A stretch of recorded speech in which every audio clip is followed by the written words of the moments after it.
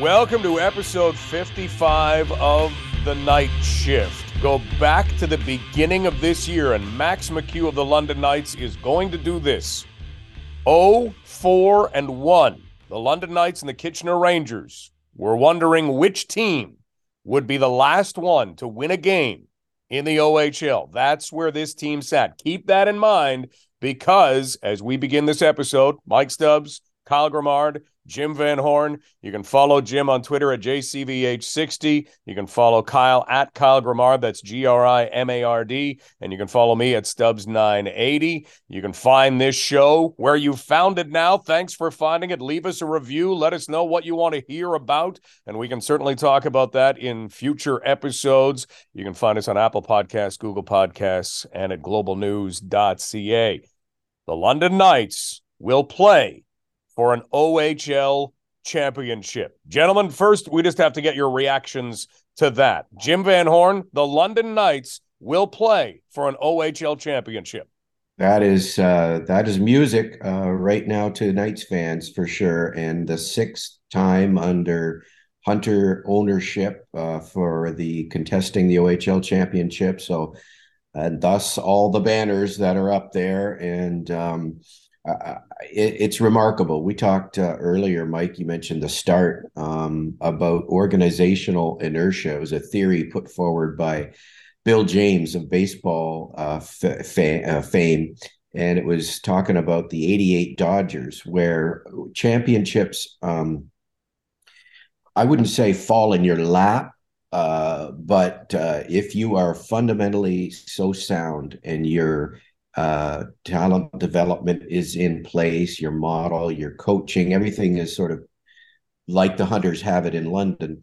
Every once in a while, the league will kind of align to allow you to walk through, I wouldn't say an unexpected one, but different scenarios put you in a position where you're always there and you're always there, and every once in a while things will break your way. Now, it's not complete yet, but to get to an OHL final, it does put a banner up in your building. It is a wonderful accomplishment.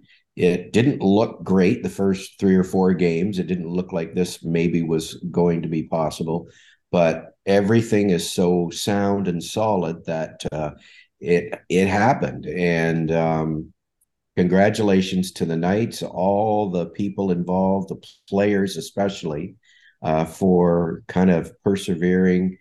There were a few ups and downs along the way, and there was always this solid belief. And we mentioned it, Mike, the tightness all the way through, even from the drop of the puck. I always felt just a bit on the inside that this group was really, really tight. So before we go sort of analyzing too much, just a tremendous accomplishment by these players. Kyle? I mean, it really is amazing, Mike, when you bring it back to the team starting 0-4-1 on the season and fans and people panicking and saying it's done and they're going to have to. And it was so early in the season. I remember, Mike, a conversation you and I had talking about these are the Hunters we're talking about. This is a long season and a lot happens, especially in junior hockey. From that to where we are right now, which is pretty amazing. I also just want to give a big shout out to all the different hurdles that this team has had to overcome this year with, all as fresh as the Brett Brochu injury and Zach Bowen going into Sarnia for his first ever playoff start on the road in the West Conference Finals. Those games don't go his way. And to come back the way he did and give up 3 goals in the last 2 games, which were both wins, is truly remarkable. I know, Jim, that you thought that game in Game 5 was a signature moment for you that's going to stand the test of time. But just 100% between that and everything else throughout the season of there were rumors of, remember when Shane Wright was potentially getting dealt and London was in the mix and there was emotions going left and right, and then they didn't do it. And then they added other, and there was always that, mix in between, and they didn't play great, quote unquote, down the stretch, unlike Sarnia, who won 17 or had points in 17 straight games. And people were questioning their series coming in against Kitchener and what they did to London last year. And for everything that built up, the Knights make their way back in on a full, deep team that started in goal and pushed all the way out to the defensive core, to the even keel playing on offense, and a couple of veteran guys stepping up and making big plays. And it's really exciting to see. It's been a lot of fun, and it keeps going. It's really hard to find a comparison to what Zach Bowen did. I mean, it was a unique circumstance with the Brochu injury, and that's what makes it so fun, I guess. Over the years, Mike, you think you've seen everything, and then this new wrinkle comes along. And Kyle, you've kind of analyzed Zach Bowen's game beautifully on our post-game show, just in terms of what he was able to do mentally, firstly, to be able to step in, have those games in Sarnia kind of unravel a bit, and then to bounce back. But I go back to always the sort of preparation for that, the fundamentals of developing a goaltender all year long, putting him in those positions in Ottawa with his family and friends in attendance against the best team in the league to that point, and he gets a victory. The games that he won in Windsor, in Saginaw, and the development along the way. There was that faith that they had in him that kind of came through in that famous Friday night game, number 5, that gave the Knights a stranglehold on this series. And Bowen just found this confidence because they had confidence and faith in him.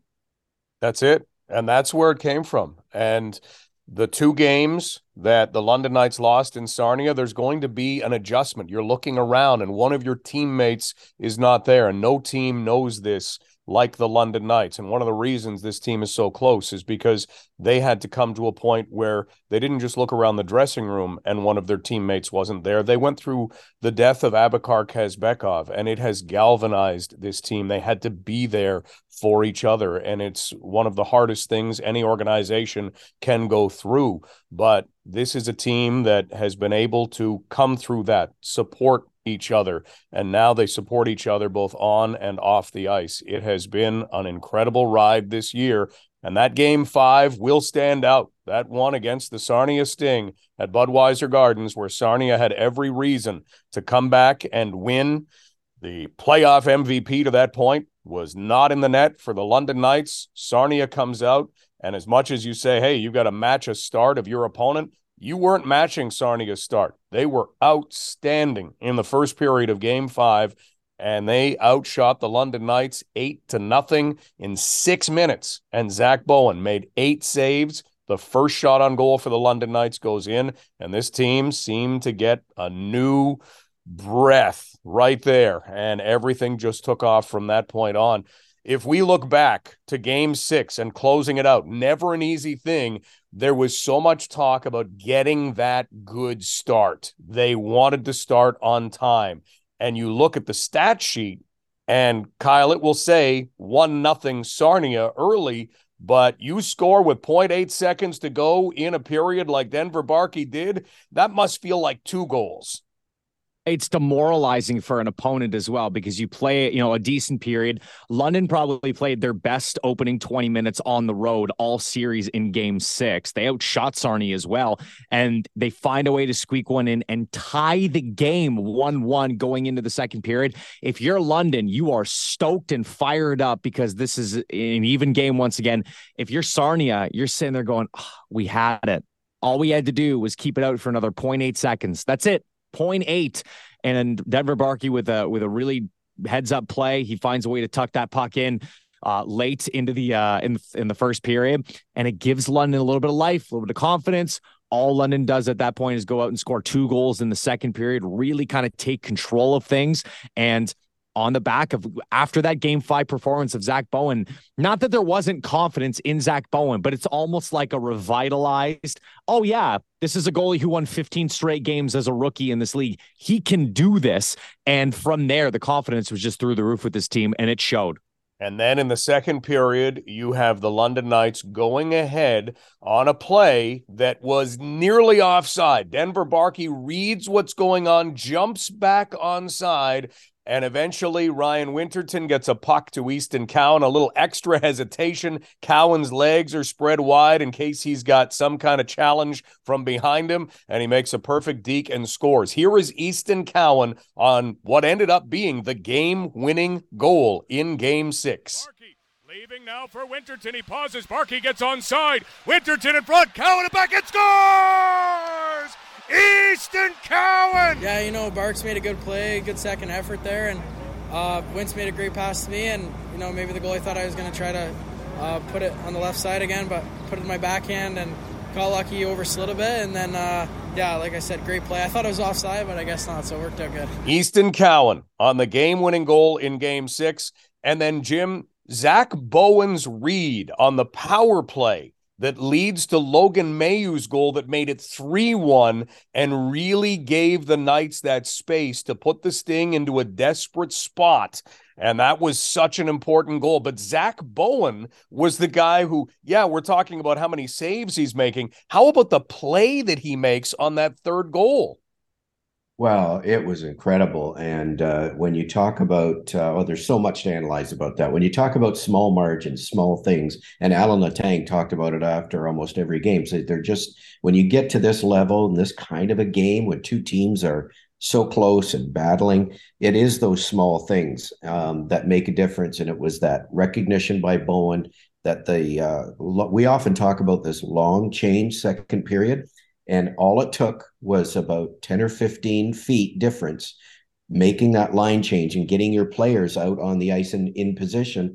And the Sting had those extra 15 feet to go. And Bowen recognized it, quickly got the puck up to Barkey, to Cowan, over to streaking Mayhew, and upstairs it went for a 3-1 lead. But for, I think at that moment, it was maybe a little, you were confirmed that it was a little exhaustion sneaking into the Sarnia Sting. They maybe rely on fewer players, but those players are so dynamic. And it was maybe at that point where you saw they're a little worn out, and the Knights jumped on that opportunity, got that 3-1 goal, and what a lift it gave the roster. But again, small things. Zach Bowen was mentally into the game, prepared to make that play. Kyle, his puck handling, comment on maybe how the influence of Brett Brochu maybe at that moment. Yeah, it's something that, you know, Bowen's been able to see a lot sitting on the bench and see how active Brett Brochu is. And it's probably something that they've talked about too. And maybe even Bowen's, you know, picked Brett Brochu's brain about it and asking why you play the puck so much, or when do you know when to go? When do you know when to back off? And, you know, he probably talks about how, you know, on a penalty kill for the other team, clearing the puck is basically trying to get them off the ice for a line change. And if you can find a way to step up and make a feed, it kind of rushes the opponent a little bit and scatters them. And that's exactly what it did on that goal. And a really heads up play by Bowen to get the puck up. And Mayhew knows that pass is coming. And instead of standing there and just letting him pass it, he darts up the ice and becomes an outlet, which would then end up being a perfect pass on a goal that would put the Knights up by 2 at that point. Well, it did. And then maybe the hardest part is always surviving the wave that Sarnia brought. But Jim, you mentioned the legs were just not there throughout this series. And we talked going into it, the 11 versus 7. The idea that you use 11 forwards and 7 defensemen. Both of these teams had been doing this during the playoffs. The Knights didn't do it as much in this series. They went to 4 lines, and they rolled those 4 lines. And you look at the advantages and the disadvantages of using 11 forwards and 7 defensemen. You are double shifting a forward. And sometimes if you're shortening your bench, you aren't using those other 2 forwards very much. And the Sting were really riding 2, 3 lines. You might want to call it 2.5 at times. And Jim, you mentioned that fatigue, the legs, the jump. It just didn't seem the same for the Sarnia Sting as the series wore on, did it? I don't. Yeah, I think you're bang on. And especially right off the top, yesterday, we talked about what an elimination game does to your psychology.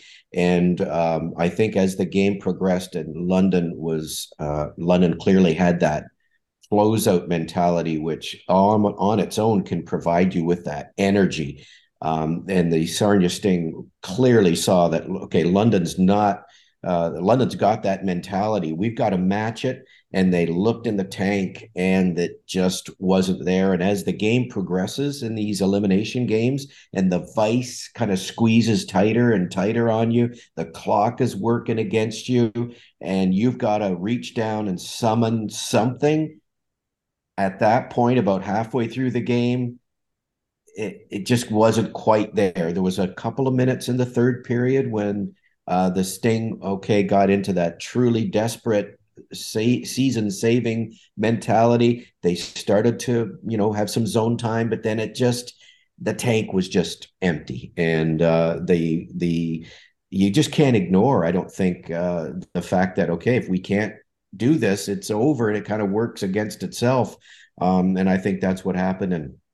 And full credit to the Knights who, had that closeout mentality and found energy in the situation that was before them, that, hey, we can finish this. And they did it with style and just exactly how you want to draw it up. And then you look toward the end when Sarnia is really pressing, and they've just pulled Ben Gaudreau. And what happens? Ryan Humphrey gets the puck, gets down the ice. The net is open. Gaudreau's trying to dive back in. Humphrey scores an empty netter. And that, with minutes to go in the game, made it 4-1. And it was just a countdown from there. Now, Sarnia still buzzed, but it was a countdown from there. And then Rya Winterton, his third empty netter from his own zone. Here is Rya Winterton talking after the game. I don't know. It's I'm getting put in the right situations, and I'm thankful for it. So, yeah, it's nice to get those extra empty netters, and we're going for the JR. London Knights forward Rya Winterton with 3 empty netters, all shot from his own end. If there is an accuracy contest, Kyle, you hosted the skills competition, and as much as there was accuracy, you didn't have to do it from your own zone, because in hockey, you shouldn't have to. But talk to us about Rya Winterton. 11 points in the series, and just the ability to go out and carry the Knights when they needed to be, sparked, or when they needed to play defensively. He was making all of them. Well, I knew Rya Winterton was going to be, a big offensive guy with this team, coming over from the Hamilton Bulldogs in a trade earlier on in the year.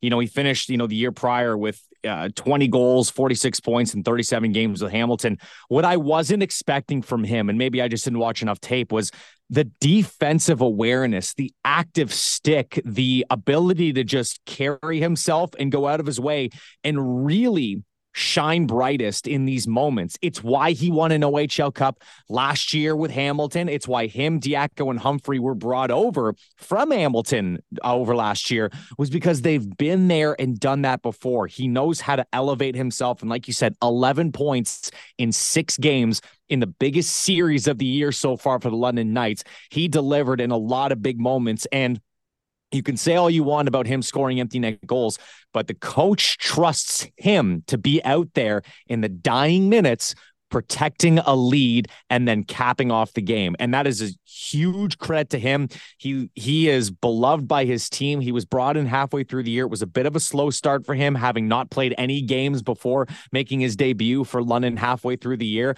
We are seeing why London acquired a guy of this caliber, because he brings it each and every night and is a major catalyst as to why the Knights are in the OHL Championship.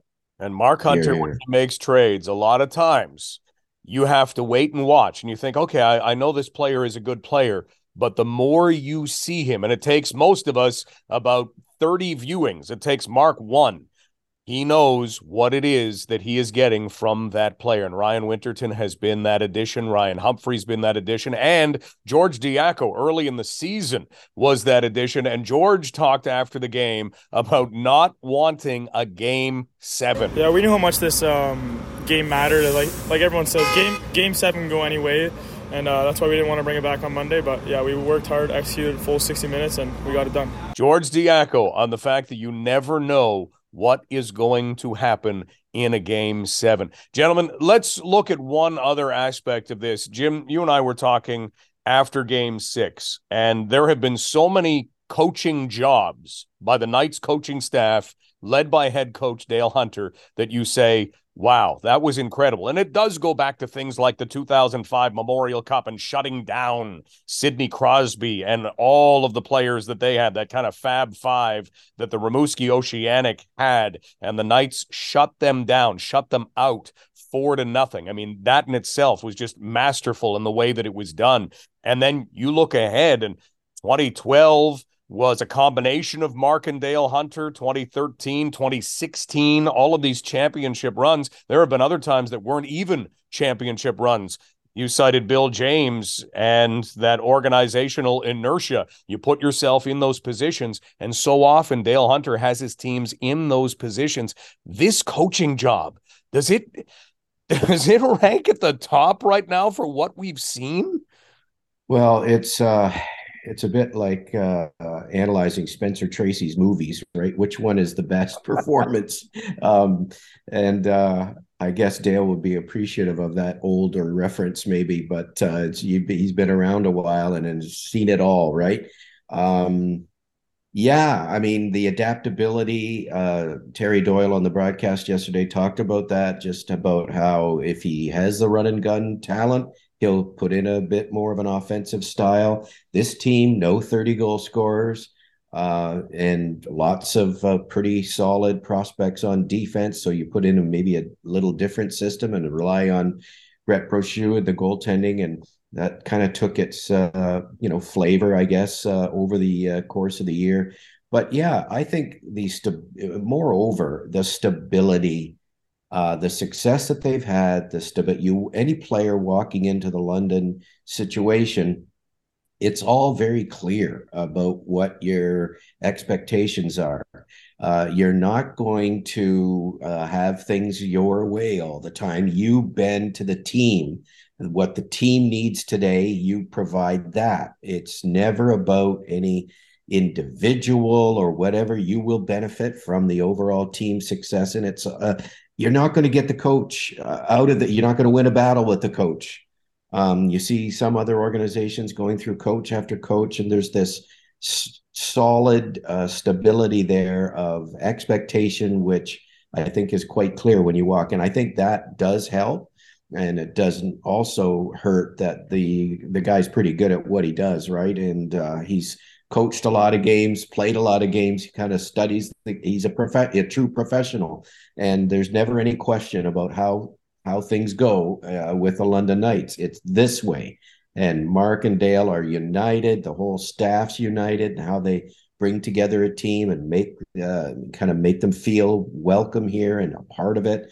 And I think that's the key more than anything. He'll take care of the hockey part, but everybody who walks in just has this clear idea of what has to be done.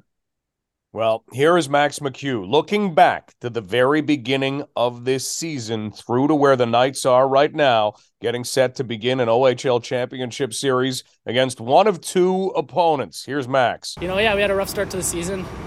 Guys needed to get their feet a little more wet, the young guys, and the older guys needed to start playing, a little more consistent. And then obviously picking up 3 ex-champions, helped huge at the deadline. And, Broch was Broch and Bowen was Bowen. And, our team, we were really resilient. And, we got a lot of, good work, hard-working guys in there and great guys off the ice too. And, we're a really well-bonded team. And, we're champs. London Knights forward Max McCue looking at players and who has been here and who's been through it, and then bringing in guys who have been through it. If you go back to last year, I feel so bad, and always have, for the Hamilton Bulldogs, because they are a perfect example of what can happen when you have to get to the Memorial Cup in the way that the Bulldogs did, and then you have to face a team that lost in the first round.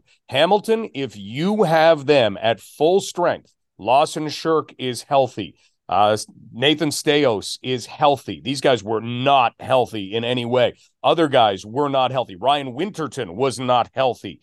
If you have the healthy Hamilton Bulldogs taking on the St. John Sea Dogs, I'm sorry, Sea Dogs, you are Memorial Cup champions, but you don't beat the Bulldogs twice. You just don't. And that team was really beaten to a pulp to get to where they did. They were dealing with a lot of injuries. And so that team deserves more credit than what they get because they were only a Memorial Cup finalist. And so George Diaco, Ryan Humphrey, and Rya Winterton have brought that to the London Knights. Now, before we close out the night shift and episode 55, let's look at Peterborough and North Bay. Because what happened in Game 6 as Peterborough was playing for their lives? A former Hamilton Bulldog, Avery Hayes, scores the game winner in overtime to force a Game 7. Kyle, Peterborough versus North Bay in a Game 7. What do you think? It's exactly what I think the Eastern Finals wanted. It's two very good defensive teams at times that have flexed their muscles and shown they can really shut things down and persevere and battle through. And Peterborough does an amazing job at pushing that thing to 7. Now, in a Game 7, throw the numbers, throw everything out the window because anything can happen in a one-game series up until this point. And I'm excited to see what happens. I feel like North Bay of the two, maybe you could give them the edge just being at home and, being you could say the better team in the regular season, but anything can happen at that point. And a lot of us did think that this series between London and Sarnia would also go 7. London finds a way to push through in 6. It's going to be exciting, and we'll see who London awaits in the OHL final. Jim, tell us what you think of Peterborough versus North Bay. The Knights will face the winner of Game 7, and if it's North Bay, the series, the OHL Championship, will start in North Bay. If it's Peterborough, the series will start in London. That's about all we know right now. You paid close attention to this series and certainly to Game 6. What do you think? Yeah, North Bay is going to be tough to beat at home, but Peterborough has something. They have that history, and when they get a sniff of something like this, Peterborough is a tough out. So I don't want to really predict because it's a real toss-up. Game 7, it's all you really need to say. But I'd have to say North Bay is in that building where they've played so well all year. I think I'm going to probably lean to North Bay, but in either case, the Knights have some unfinished business because maybe a couple of the subpar games that they played this year, one was in Peterborough and the other was in North Bay. The Knights have got their work cut out for them regardless. Yeah, a good team is coming out. It's always a good team when you get this far in the playoffs. Let's end this with a little something from Rya Winterton on the Knights. Not feeling finished yet. We're not satisfied. It's fun and all.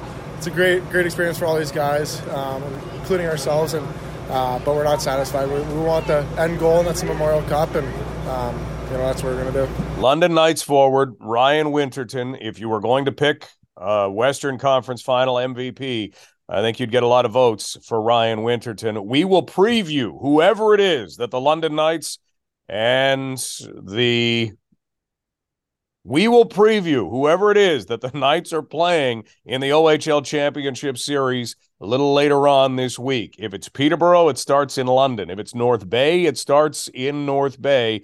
You can find us on socials at Kyle Grimard, Grimard, at JCVH60 for Jim, and at Stubbs980 for me. Thank you for finding this podcast. Leave us a review. Let us know what you think of it. It's on Spotify, Apple Podcasts, Google Podcasts, and at globalnews.ca. Gentlemen, thank you, and we will talk OHL Championship Series on our very next episode.